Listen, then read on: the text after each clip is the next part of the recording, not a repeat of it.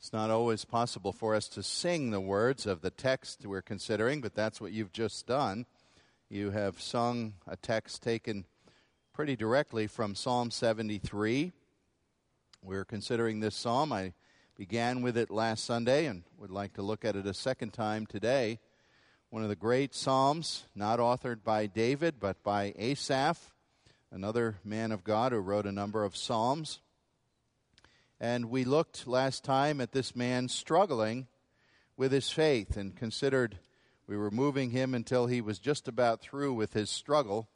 I'm going to just back up a little bit and begin in verse 13 of Psalm 73, where he's just beginning to see the error of his ways and awaken to greater truth and understanding, which he declares boldly near the end of the psalm. So let's listen as I read from Psalm 73, beginning at verse 13 this morning. The psalmist writes, "Surely in vain have I kept my heart pure. In vain have I washed my hands in innocence. All day long I've been plagued. I've been punished every morning. But if I said I would speak this way, I would have betrayed your children. When I tried to understand all this, it was oppressive to me until I entered the sanctuary of God. And then I understood their final destiny. Surely you placed them on slippery ground. You cast them down to ruin. How suddenly are they destroyed, completely swept away by terrors. As a dream when one awakes, so when you arise, O Lord, you will despise them as fantasies. When my heart was grieved and my spirit embittered, I was senseless and ignorant. I was like a brute beast before you. Yet I am always with you. You hold me by my right hand. You guide me with your counsel, and afterward you will take me into glory. Whom have I in heaven but you? And earth has nothing I desire besides you. My flesh and my heart may fail, but God is the strength of my heart and my portion forever. Those who are far from you will perish. You destroy all who are unfaithful to you. But as for me, it is good to be near God. I have made the sovereign Lord my refuge. I will tell of all your deeds." This is God's holy word. And it creates for us the question this morning to ask, what in the world do you desire and prize above everything else? If your heart's deepest, most secret ambition was to be fulfilled for you today, what would it be? Would it be some state of permanent health in which you never knew pain or the aches or the disabilities of old age? Would it be a joyful marriage and children who in their behavior and their future lives fulfilled every single hope that you might have for them? Would it be financial security to last you for a lifetime? All those things, and maybe all of them put together, are common hopes and dreams and desires of human beings. But doesn't the call of Jesus Christ to seek first the kingdom of God and his righteousness, and all these other things will be added to you, overrule for you every secondary desire that you might have in this life? Last time we saw this psalmist Asaph, a man of God we don't know a lot about, except that he was a pious man, a temple choir master leading in the worship of Solomon's temple, a mature believer apparently, and yet someone who very frankly confessed to us in the opening of this psalm that he had nearly lost his entire faith in the Lord because of his deep-seated envy. It just disturbed him to look around and see godless people prospering, healthy, arrogant, literally speaking out against heaven and no consequences seeming to come to them, popular, people following in their sway. And we picked up today with him still feeling sorry for himself, saying, surely in vain have I been godly. When you can be godless and have all that these people seem to have. It seemed to Asaph as if his efforts at living for the Lord were futile. But now today we look at the second half of this psalm where the man of faith fairly abruptly, in fact, comes to himself. He awakens as if from his dream or delusion of self-pity. And he was lifted by the Spirit of God with insight that allowed him to understand the pitiful end of the people that he was envying, and then to go on to the very heights of a great faith when he cries out in a trust in the Lord that is climactic and absolutely wonderful. In verses 25 and 26, he plants a rock, one on which we can stand and not be moved if our house burned down or our pension fund melted away or our bodies became permanently disabled. Here we're going to find a stand of faith in eternal things that is unlike almost any other in the Old Testament. The first matter that comes to light for us here today is to see the need for repentance for wrong thinking. I think we don't always understand how we can develop a train of thought on a subject and go on living in it and carrying it out and even building on it day after day when that thinking is actually sinful and requires us to come to the Lord and say, Lord, my mind is in a mess. I need to turn around and start again. Whenever I think of that, I think of the first computer I ever bought in 1988 in Maryland. I bought it along with a friend who also got one at a shop where the man built his own. It wasn't a Dell or one of these, Compaq or something like that. It was a locally made computer in a man's shop. By the way, those of you who are computer nuts, this was a remarkable computer because in 1988 it had 2 megabytes of RAM instead of 1. Those of you that use a computer will understand how out of date that is. But we thought it was a great thing. Well, we bought this computer. I took mine home, and it didn't seem to work correctly, and I had to take it back. And the gentleman who built it was, one of these guys who sort of lives in the technical world, and he set it up on his counter and started, typing in commands, and the computer wasn't responding, and he was muttering to it, and I realized he felt sort of like a fatherly interest in this computer because he had built it, and he was talking to it. And then he turned to me and he said, this boy needs to get his mind right. And indeed, it did need some new parts to get its mind right. Well, we don't need new computer parts, but we can easily become victims of wrong thinking. There's a constant danger for every born-again Christian to slide into, just subconsciously. You don't have to even make an effort. The world will overwhelm you enough with its advertising and its all the input that you get. You know the saying in computers that all of us learned a long time ago, garbage in, garbage out. And what you put in the computer determines what comes out of it. It's the same with your mind.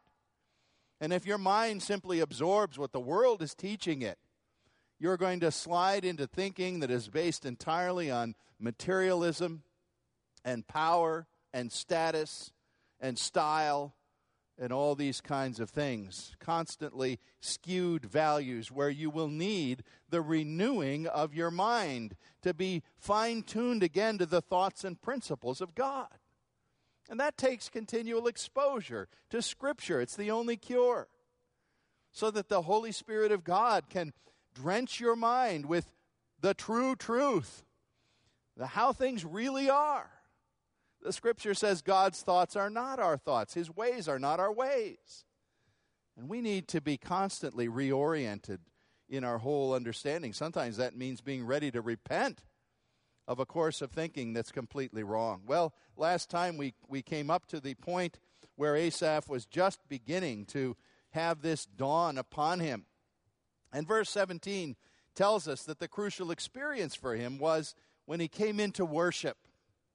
This whole thing was so oppressive for him until I entered the sanctuary of God, and then I understood the fate of the wicked. Somehow he hadn't even thought about the fact that these people who he was envying were going to come to an end of their road. And then he began to consider how catastrophic that end was. But we note again, as last time, the fact that it was in corporate worship that the Lord spoke to him and gave him this wake-up call and began to turn his thinking from a natural bent to a spiritual bent. And the Lord himself became the center of his awareness, I would think, as he heard the word of God in the place of worship. It may be a very simplistic conclusion, but anyone who counsels people or deals with people in the church can tell you this is a broad and generally true observation, that those who become most seriously mired in personal quandaries, whose minds are the most confused and they don't seem to know which way to turn and they're making one bad decision after another, often at least are people who are not very regular in the corporate worship of God. Now, I'm not ready to tell you that every Sunday church attendance is going to mean your mind is going to be completely straight.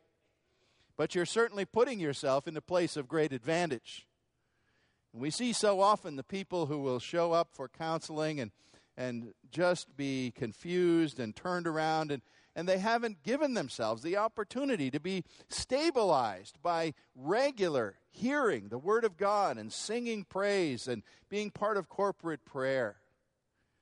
In a sense, they're like people who are spiritual anemics. They're easily infected by every germ of worldly thinking, and they're easily knocked off course to not understand things. Deliberate corporate worship puts the Lord at the center of your concerns, and when he remains there, you will see his truth more easily day by day.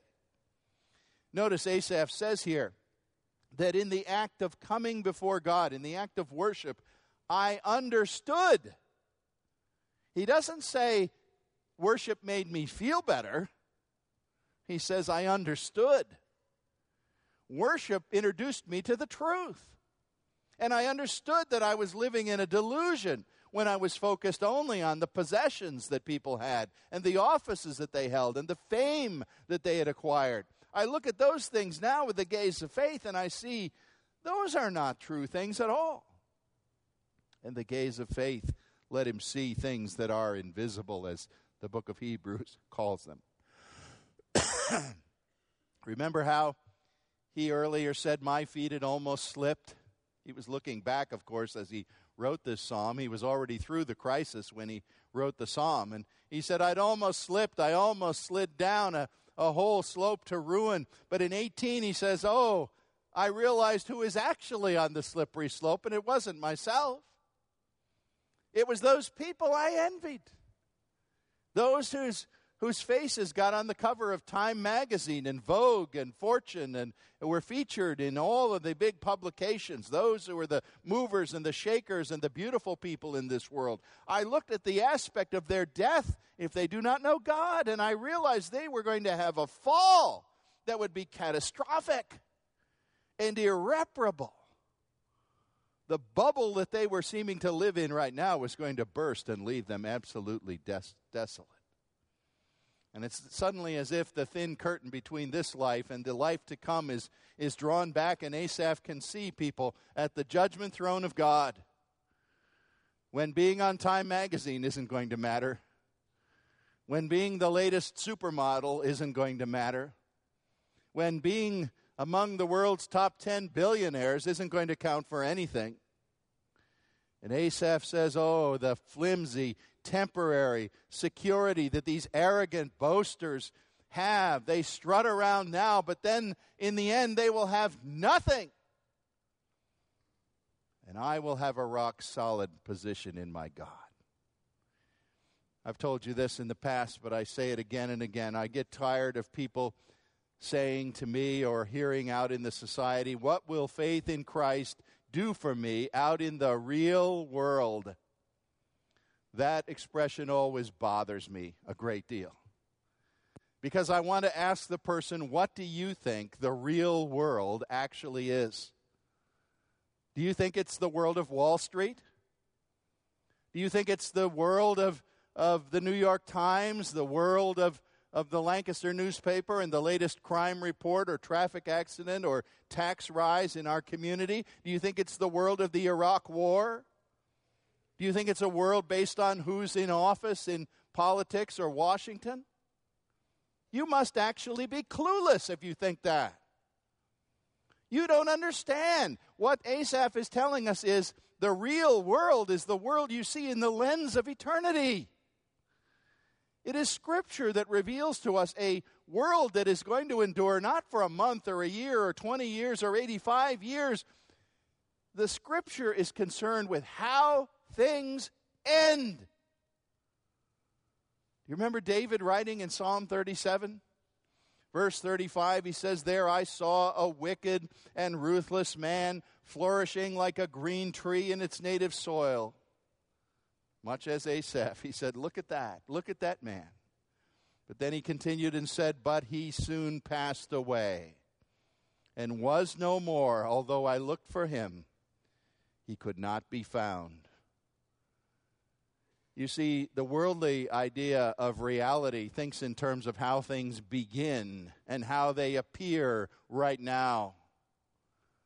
God's idea of reality is concerned with conclusions. How will it end? Many adults here spent a large part of our lives under the shadow of the Cold War, as it was called, a time in our history when the Soviet Union, following World War II, was a major superpower alongside the United States of America.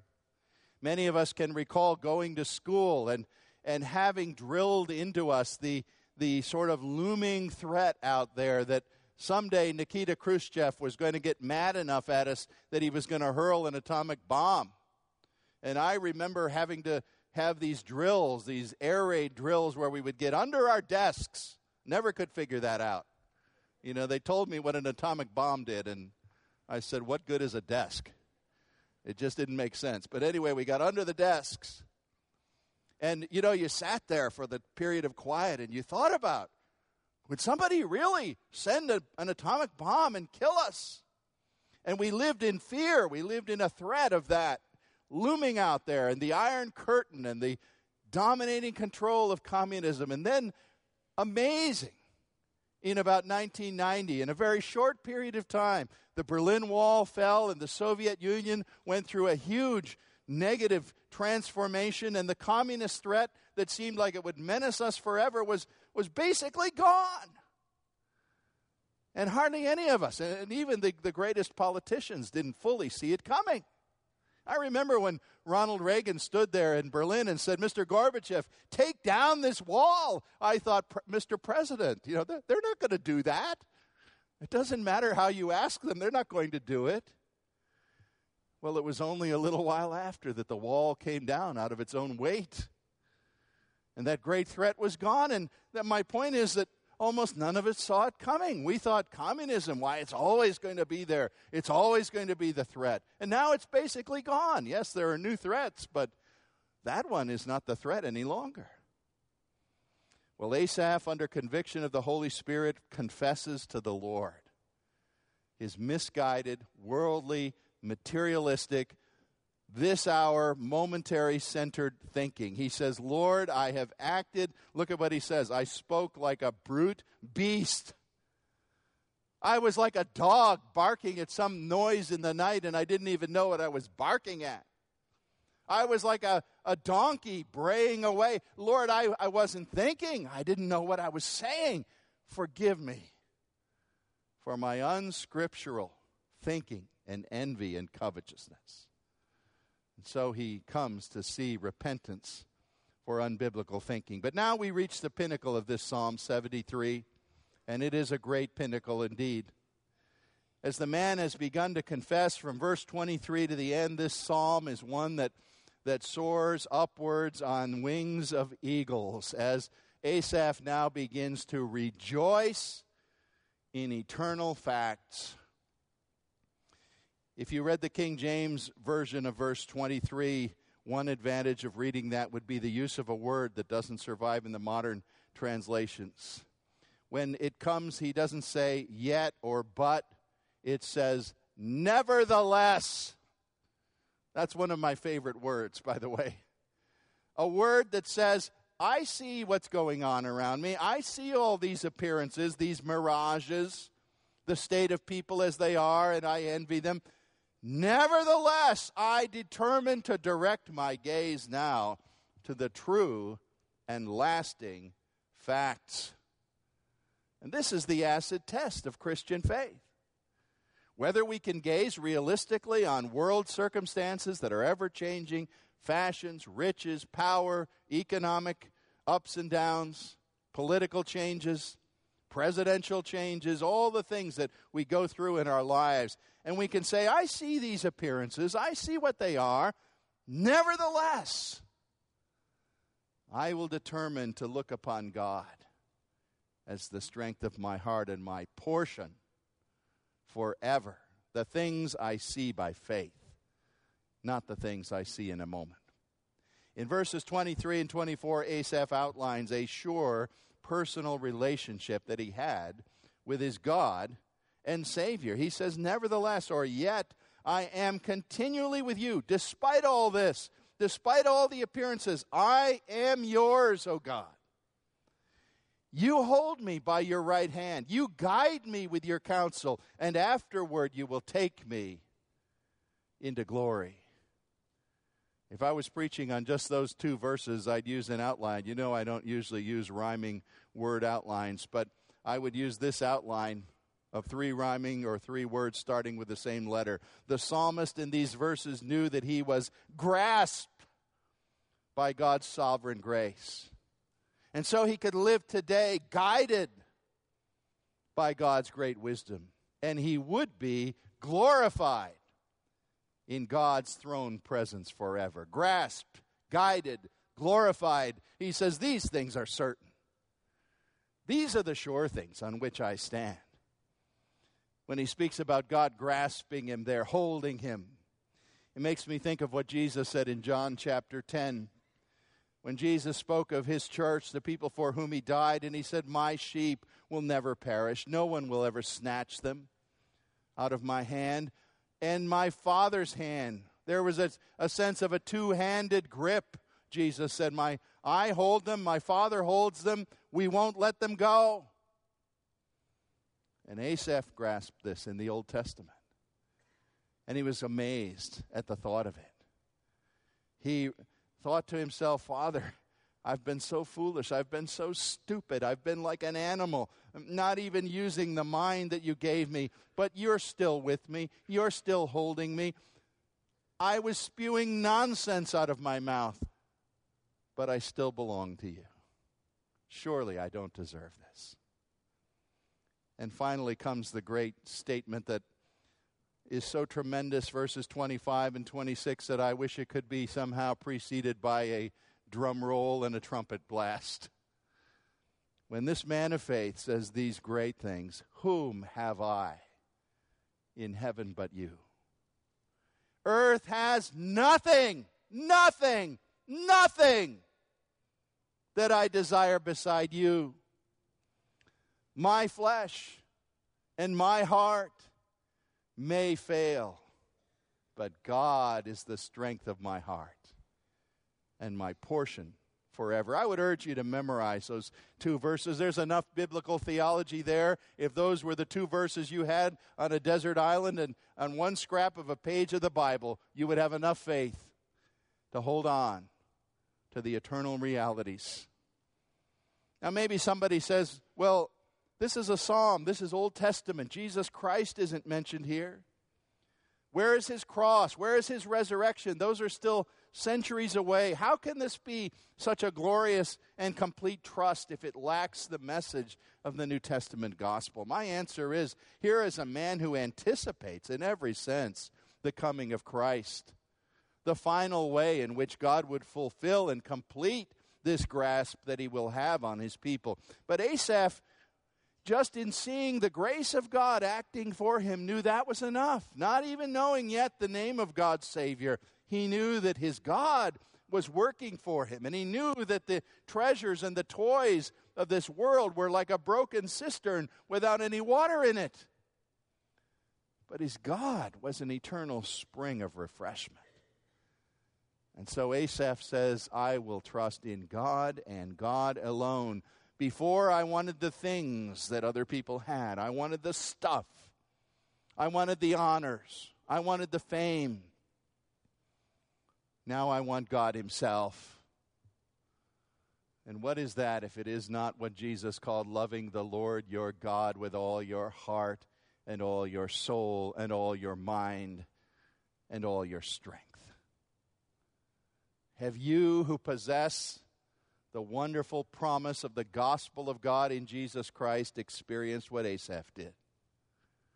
Have you seen the foolishness of envying the things that godless people seem to have? Are you able to confess, my flesh and my heart will fail? If you don't know that, let me editorialize. They absolutely will. It's not just that they may fail, they will fail. There aren't very many people here who are going to celebrate a 100th birthday.